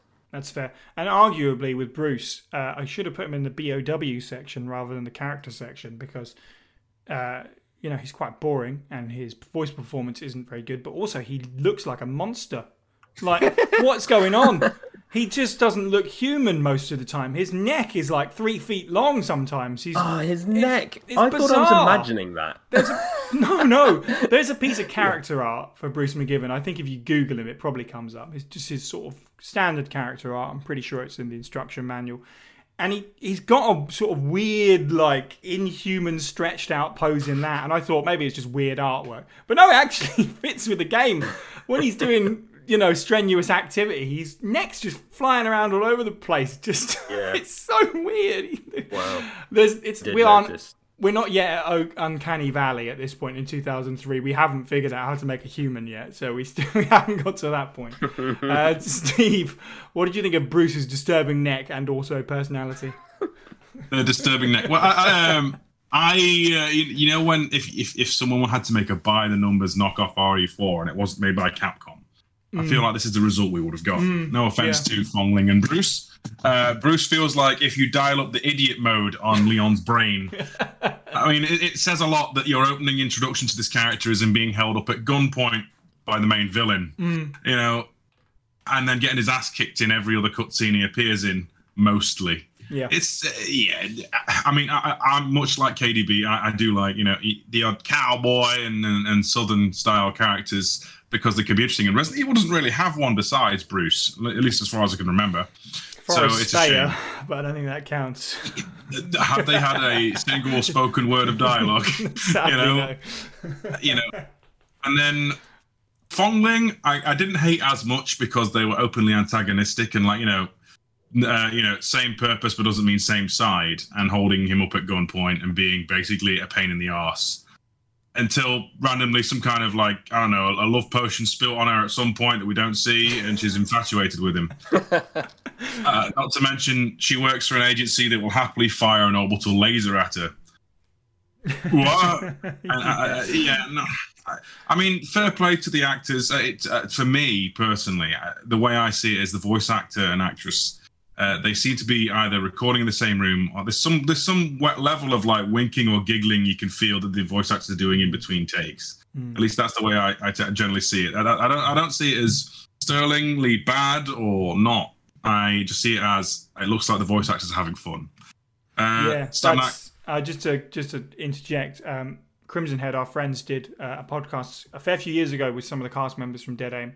That was what they've said. They were just had fun in the studio for a couple of days. It wasn't anything taken too seriously, and none of them were particularly well versed in voice acting or anything. They just sort of were people that were just, in Japan. They're Americans in Japan, I think, picking up whatever jobs they could in entertainment. So, as Kelsey said, I think they don't have many IMDb credits because they're not, they were not and are not established voice actors. They're just people that Capcom happened to pick. So there you go. Sorry, Steve, carry on. No, I was saying that's just very similar regards to like RE1 then, you know. Sure, yeah, exactly, yeah. Morpheus is the standout. They are interesting. Despite the fact they only get like 3 or 4 dialogue scenes, I think, in total. And most of them are, your gun is ugly, or I'm going to kill you, or I'll never die. But then you have like the lore notes to flesh them out and stuff. I think the aesthetic and the fact that it's only utilized really once or twice of the Stalker variant of Morpheus's Tyrant form is great. The gender stuff, I think, is it's not ever played for laughs, and I think that's a great thing. You know, I'm always one for more representation of video games. I'm also not qualified to make these decisions. I am just, a cis-het dude. I'm not going to like make any judgment calls on that one, other than, if you guys are happy with it, I'm happy with it, and I'll support you along the way. But that's saying that I want to be stalked by, like, a 10-foot tall stiletto tyrant that's laughing and can dodge bullets and has lightning. Because that, on paper, that sounds like too many things. But strangely, I feel like the first form is actually okay. It's decent. And the introduction to it, where Morpheus takes a straight bullet to the face and then just turns around, smirks, and pimp slaps Bruce because is a fantastic little scene, and then it turns to a giant butthole blob monster and Steve wants to rip the disc in half. But until then, I think they're okay. And the fact that the scapegoating always confused me. Is it because of the Mansion incident or is it the Raccoon City incident? Because if it's the Raccoon City incident, I would headcanon that as he might have been the people who told Hunk's team to go in or something. To make it justifiable. From what I understand, I don't know if there's a particular reason why they blamed him. I know he worked in waste disposal, I think. Sonny in the chat says Manson incident, which to my mind means that William Birkin sees the CCTV of James Marcus's leech, regal Sephiroth form, doesn't realise who it is, looks at one other person with long hair and goes, must have been them. And this is obviously before RE2 goes down. So it's just a case of mistaken identity that's gone so wrong. So again, it's all Birkin's fault. I'll take that. You know what? Let's just go with that. All right. Well, that neatly brings us up to story then. Let's talk about the story of Dead Aim. We touched upon a lot of it. I think most important way to roll it in is the fact that a lot of its story, actually kind of similar to Resident Evil 2, I suppose, in a way, has already taken place. You read about more of it through files than anything else. The game really does drop about 2/3 of the way into the story. As we said, Morpheus infects himself pretty early on in the game, which is quite interesting. I kind of like that. I like Resident Evil games where it's kind of up to you how much of the story you want to take in. You can fully run past all of the zombies and run past all the stories and not really bother about any of it. Or you can track down the files and learn about Morpheus being blamed for the Arklay incident, him stealing T-Virus from the Paris facility, which is a cool little thing. And I assume G as well at some point.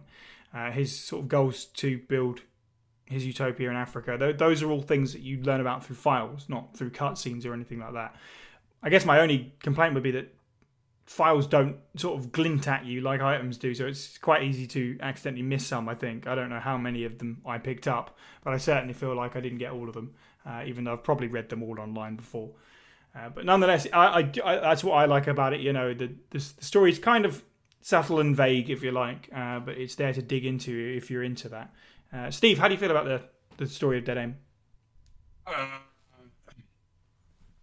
Right. So, I mean, the general thrust of this story is that Morpheus is basically holding America and China hostage with like T-Virus missiles to get some money, so they could build their own little paradise on the southern tip of Africa, to build their own weird ideological utopia, which sounds very eugenicsy with a little bit of catwalk modelism. I don't know how you describe it. And Bruce and Fong Ling have been sent in to stop it, and Bruce is a complete bumble. I don't want to use the rest of the swear words, but a complete Dougal donut, and it's down to Fong Ling to save him. And then Actually, yeah, Happy Smelly in chat makes a very good point. It's Outer Heaven, but make it fashionable. Yeah. Actually, Metal Gear Spot fans, on. I like that. Yeah, that's definitely it. You know, Morpheus is now Big Boss. You've lost your way For some reason, you know, the Chinese government capitulates and decides to pay Morpheus the ransom. And then decides, our one agent who could potentially stop us and save us this money, we are going to shoot with an ion cannon from space. And then it's down to Bruce to save them by amputating a tattoo out of their arm. I'm still like reeling from the fact that we have another orbital laser in the Resident Evil canon, by the way. Yeah. And then Bruce just goes in, picks up a ray gun. It basically forces Morpheus to go into blob mode, shoots it. He turns to a blob, destroys his own missiles. They miraculously survive, and then a James Bond ending of all things. Like, it makes RE4 look well written, and I know RE4 is divisive, and like it needs its other games to make it, you know, make the lore be more appreciated. Yeah. Dead Aim is obviously a standalone title for a reason. It services the plot, but honestly, it's yeah. You could just turn around and say, yeah, Bruce is a complete tool. Fong Ling has incredible patriotism to still want to go back to China after being shot at by an orbital space beam. And Morpheus, the scapegoat, was also a bit of a crazy loony person who, like, because thou hath obeyed my voice, may or may not have a bit of a narcissistic ego about him. Yeah. Fair play. I mean, as I said, I like games where it's the plots in the files. I didn't say I like the story. My first note is literally story. There is one question mark because, yeah, once you get going, there isn't exactly a series of events that unfold, is there? It's kind of like walking on ice. You just go, you go, and you go, and you go until you stop. It's just as simple as that. Kelsey, how did you feel about the story and the plot of Dead Aim? Si, my first note is story. What is there really? There you go. Steve summed up. Yes, you summed up the plot, and actually, you made me think there was more to it than I did before. So I think your summary of the plot was really good. It's just so thin. Like, this game is obviously it's a light gun game first and foremost. The story takes such second precedent. It's thin. There's influences from like James Bond, as we said, and 24 as well. 24 was like the most popular TV show on when this game was released. But it's all just so secondary to what happens, and the most interesting parts of the story is the files in this one. It is Morpheus. Yeah, the way the story wraps up is just weird. Like, the ending is just... It doesn't feel like a resolution. It's just a blob explosion, credits, and then horrendous mid-credit sequence. The story that's inside all that light gun game is very, very thin. And as we keep saying, this game is so short. I mean, I finished it in under 3 hours. I don't know how much you can fit into 3 hours when it's a game. Not a great deal. I don't have too much to say, honestly. It's very, very thin. But I do like Morpheus and the connections to the rest of the franchise. Right, that's fair. James, any final thoughts on story and plot? Well, I don't have anything written down because there isn't much to the story. Yeah, I can understand that. But there is something interesting which they could definitely build on in the future if they ever wanted to revisit this mini franchise, this branch off. Like, the thing that I'm interested in is who are these celebrities and VIPs that have been buying these BOWs? Like, who are they? Are they the connections potentially? Are there connection things here? The family? It could be a variety. You know, if you were to ask me my headcanon, it would be, various criminal syndicates and probably other nations' governments. You got like Eastern Slav Republic and all those. Right, that's what I'm thinking. Yeah, you know, terrorist organizations and governments doing it on the sly. Yeah, which means, you know, it kind of connects in a way. It connects to other games. You know, you can headcanon that. Totally, yeah. Like, and connect them to like the reason other games have got like, and because they've got, you know, every freaking organization in this franchise has a like god complex. You know, they will say they were the one who did it first, you know, but like we all know it wasn't. we all know it was Umbrella in 1988 and beforehand who did that 1988.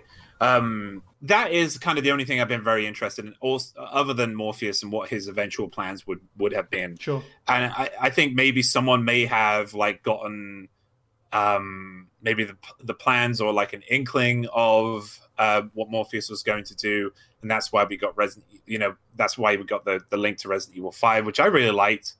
But in terms of the characters and their story, we don't learn about it. The ending is bad. It's a worse Resident Evil 4 ending. Yeah, And like the Resident Evil 4 ending isn't great. Yeah. Even though the game is fantastic. Oh wow. Yeah. No, it is interesting. It makes you wonder how much Morpheus knew. Picking Africa seems very specific, very interesting, considering that obviously down the line we'd find out that that's where the progenitor virus came from. Right. But more than that, as you said, this does actually have a bit of sort of connected tissue to 4 and 5 with biohazards on the black market. So it's nice to see that sort of represented, however briefly, in this game. It does actually have not an important part, but it fits nicely into the timeline, definitely. Yeah, like, and in summary, like, there isn't much to the story. There isn't much there, and even the files don't really add a tremendous amount. But it does link up some things, but not like as important as previous releases or later releases. Yeah. Can I interject? I just want to say, with Infinite Darkness now having been a thing and implicating the US government being on the shadier side, it could be argued that Bruce's intentions, if it was ever reused, aren't necessarily pure.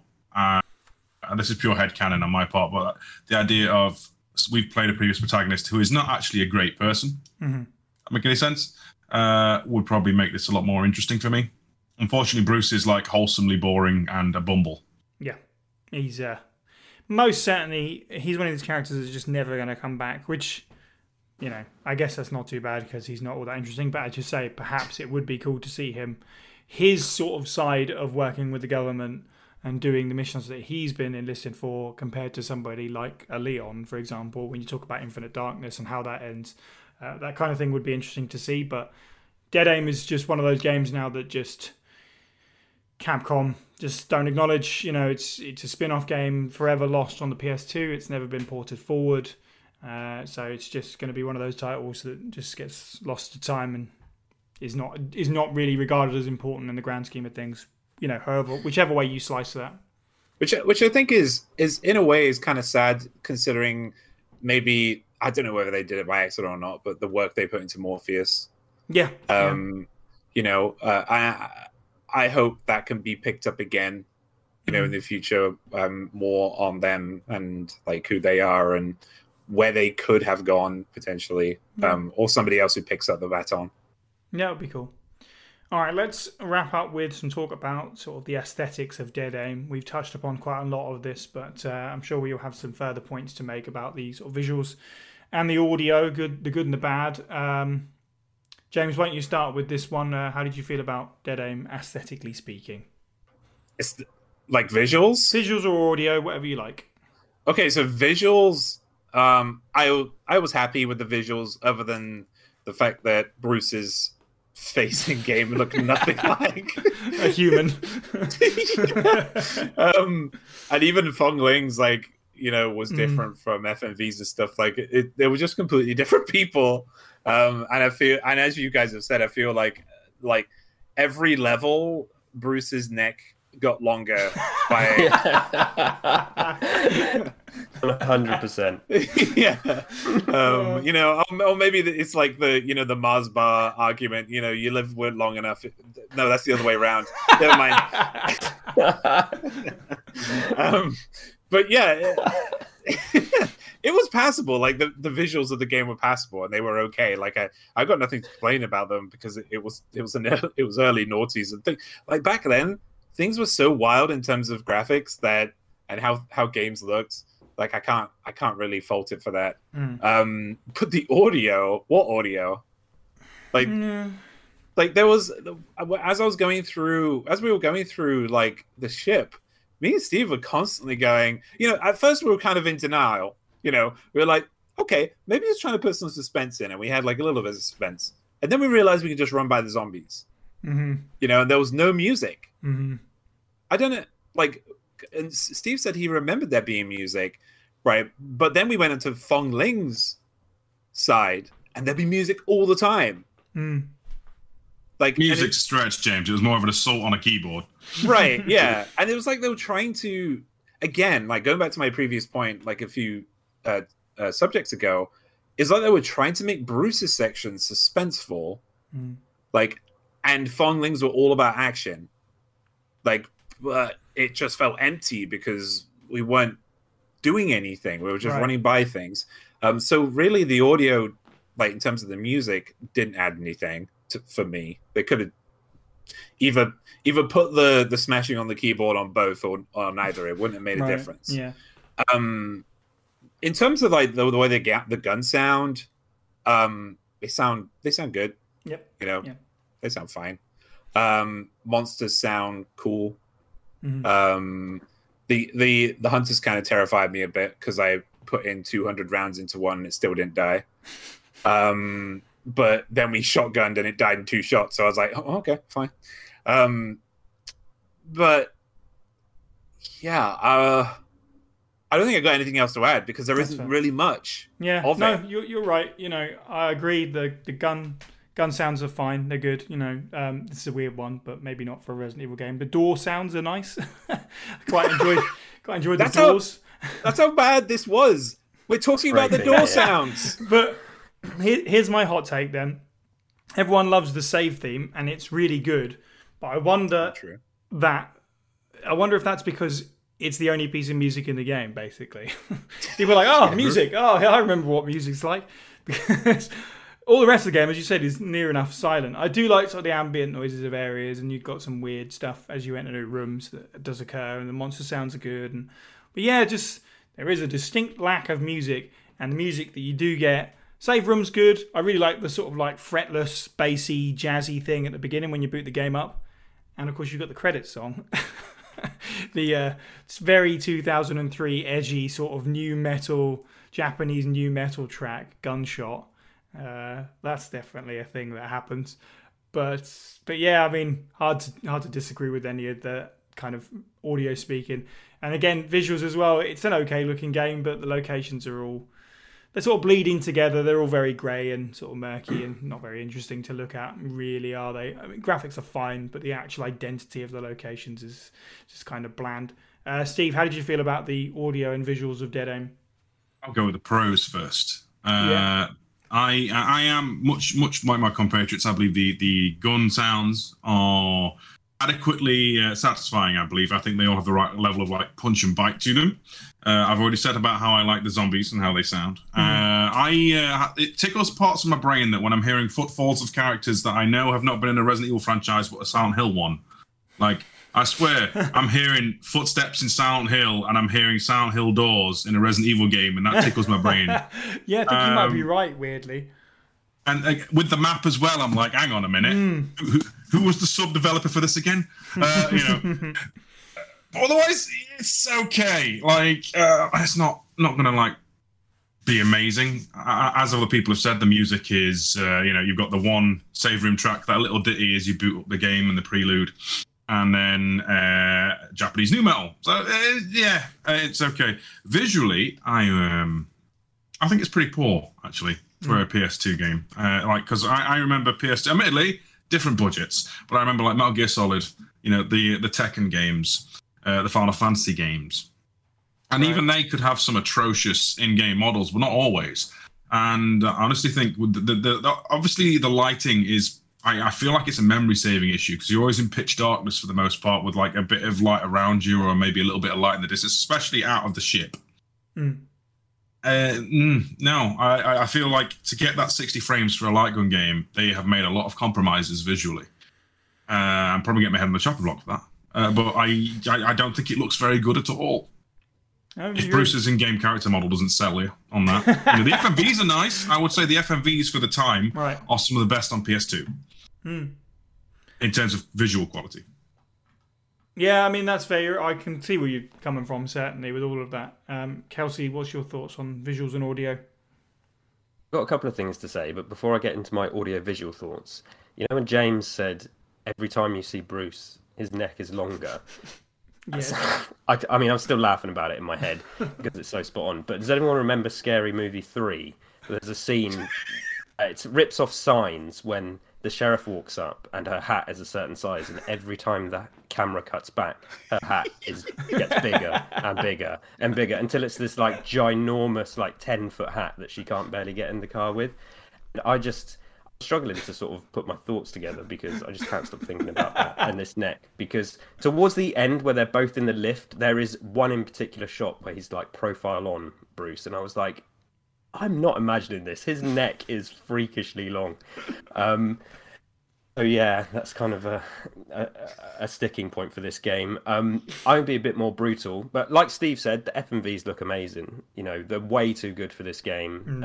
A lot of the budget clearly went onto the FMVs, so no huge complaints there, really. The audio's bad, but the way they look is good. Outside of that, it's just really uninspiring. It's borderline PS1 graphics. The characters sort of look okay, but the environments just look really poor. Code Veronica came out before this, and it's like infinitely better. And MGS2, like Steve said, which again I know people. I know there's different budgets, and I know that some people. I think Sherwin made a great point about Code Veronica on the podcast about it, saying that lost some of the texture and interest that the pre-rendered backgrounds give you, which he's completely right about, but still the graphics and detail in Code Veronica are better than this game. Yeah.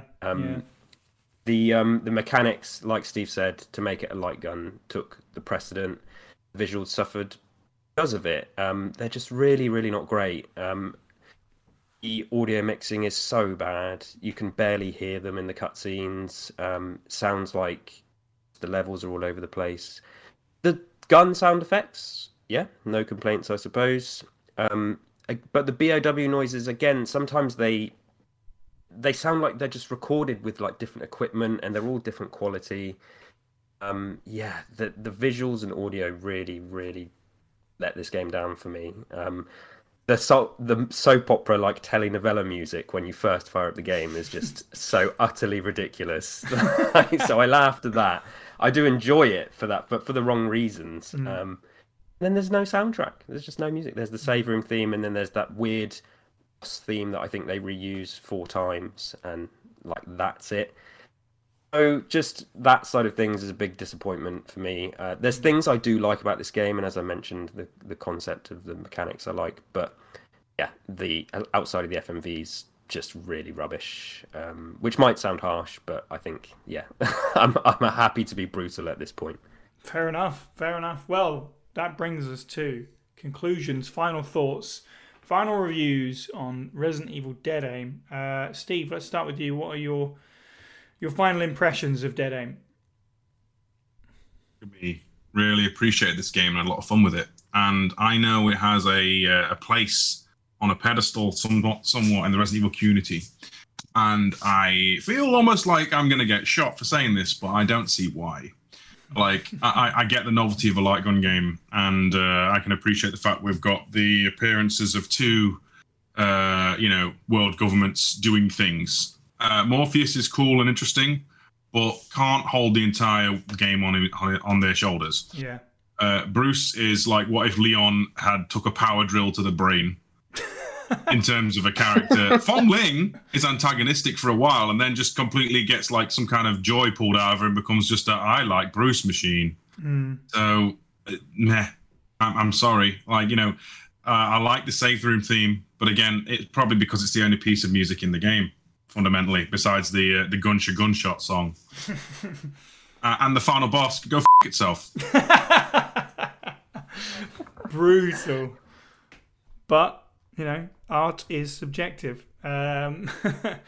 Kelsey, what are your final thoughts on Dead Aim? Are you going to be quite as brutal as that? Well, yeah, probably. So this game, it's got Resident Evil in the title, and I know the games have varied across the franchise. we can have our opinions on what makes a Resident Evil game, but for me, like, the lack of a decent story and atmosphere and audio in general just really let this one down. I can let simple graphics go just if there's some depth elsewhere, but there isn't really. It makes a really good effort to broaden gameplay and bring in players who might want something more than a light gun game, which, I think some people may have been really irked by Survivor and thought, oh, it's just a first-person on-rails shooter.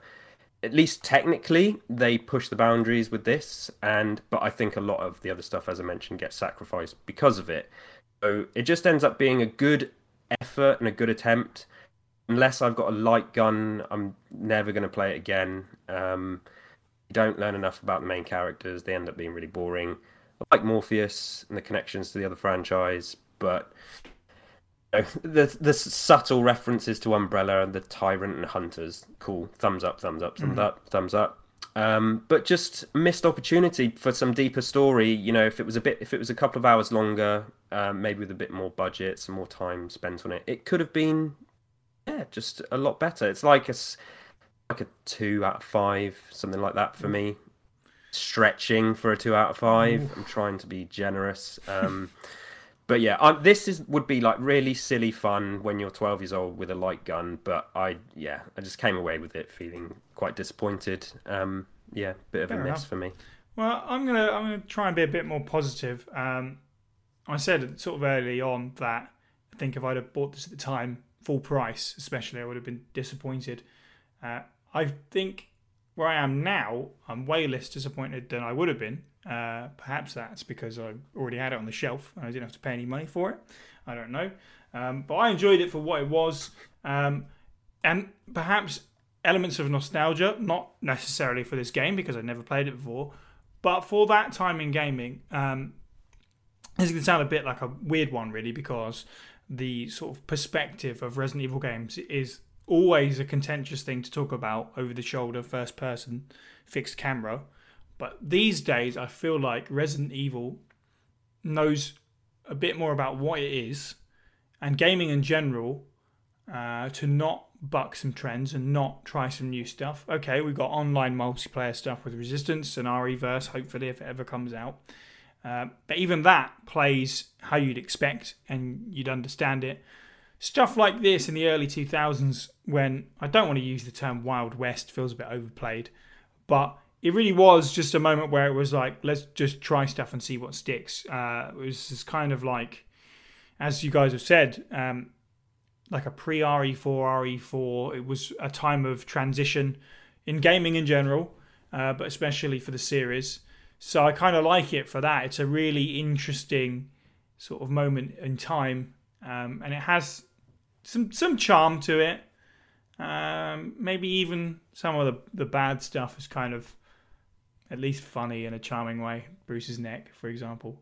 But yeah, there are elements that I actually kind of like. I'm glad I played it. I probably won't play it very often, but at least it's short, so you can blast through it if you want. There was some stuff in this that I really did enjoy, but I can completely understand why playing it now, it does fall a bit flat for a lot of people. James, where do you land with Dead Aim? What's your final thoughts? McGivern, boo. Fongling, you can do better. Okay? Like, really. Morpheus, a really great character for a mediocre game.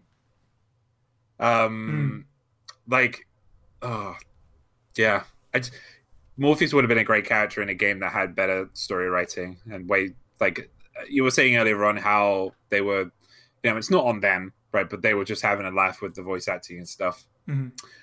And it was in an era where we weren't taking this kind of stuff very seriously. Right, this is true. That's true. We should have been. But yeah, it would have been nice to have hit them in another character, in another game. The cover art is dope, but it doesn't like connect to the game at all. Mm-hmm. Like, I mean, you got the crosshair, but everything else, no. Like, you don't get the it's got the really cool kind of like the contrast of the red and the black and the white, but you never see any of that in this movie. In this game. Yeah. I mean, when you look at the American and Japanese artwork, that is bright and vibrant and orange, which is definitely not like the game either. Yeah, like, yeah. If I was gonna give it some owls out of 5, I'll give it 2.8 Okay. out of 5. And most of that is just due to Morpheus. Right. Yeah, it having like no music, no suspense, being able to rush through the game in under 30 minutes if you play it long enough. Yeah, I won't play this game again. Mm-hmm. But I would be excited if somebody picked up what Morpheus was trying to put down. Like, again, if somebody did try and do that. Yeah, there were certain bits of it I enjoyed, but predominantly most of the game I didn't really enjoy that much. Fair enough. That's fair. I feel like maybe I'm Fair just play a to sucker Morpheus. for Survivor games. Sorry, go on, Steve. It's like fair play to Morpheus. It's not the world will burn in Inferno of Hate. This is true. He doesn't have They have their own goal. They want to build their own like twisted little nation on the tip of Africa, which is more interesting than the usual. So points. And also on top of that, while we're at it, he sort of predates many Resident Evil characters going, I'm going to take revenge on Umbrella or whoever by infecting myself. This is still fairly early on. And he does it. Yeah, they do it out of desperation. Right at the beginning as well, as opposed to right at the end as well. So that's different on top of that. So, there's some stuff there. Yeah, that's also something I wanted to actually, a positive was, I did like the beginning. I like that you're just kind of thrown in there. Into it, yeah. Yeah, and you're like, you're like, oh, whoa, wait, what's going on? Mm-hmm. Why is this happening? And then but that's kind of where it stops because you're suddenly at chunk, you're at a sudden stop. Mm-hmm. And it's very hard to find out in terms of what's going on around this ship and what's happening.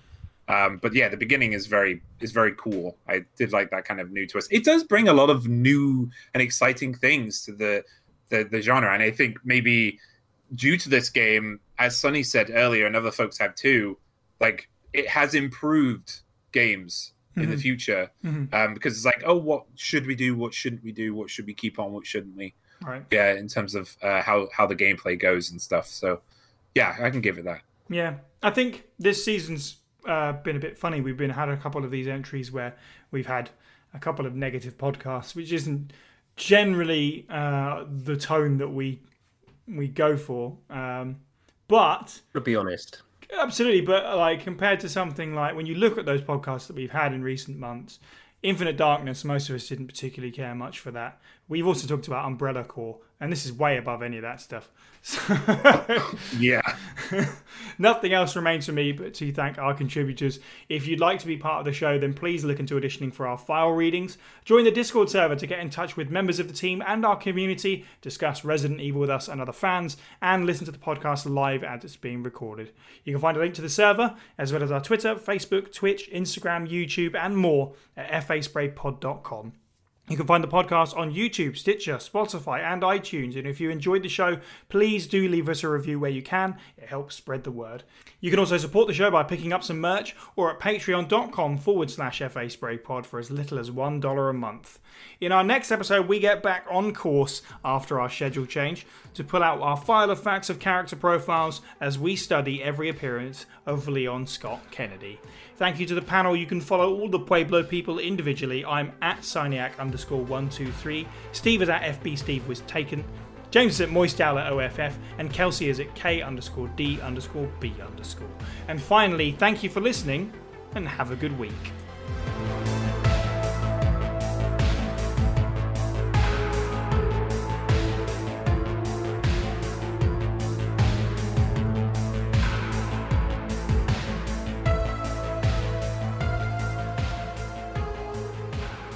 Like, I was harsh on Survivor, but in comparison, Survivor's like if this is a fucking 4 or something, Survivor's a goddamn 8. You know? Yeah, it is. Anyway. Oh man. I feel like I've been way too harsh on these reviews. Podcast breakdowns. I think it's just, as I say, we've had a funny run of subjects this year. It's just the way it's worked out. Because at the beginning of the season, Leon, though. Yeah, true. Sonic Bow would like to know your location.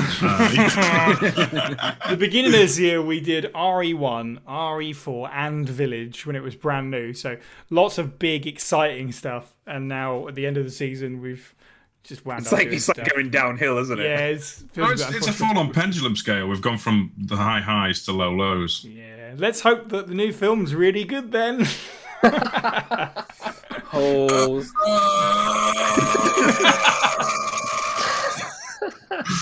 Don't kill your hopes on that. That didn't sound. That sounded a lot like what Steve sounded like after the end boss. Oh God! No, that was a full-on stand-up moment in shock that it was over.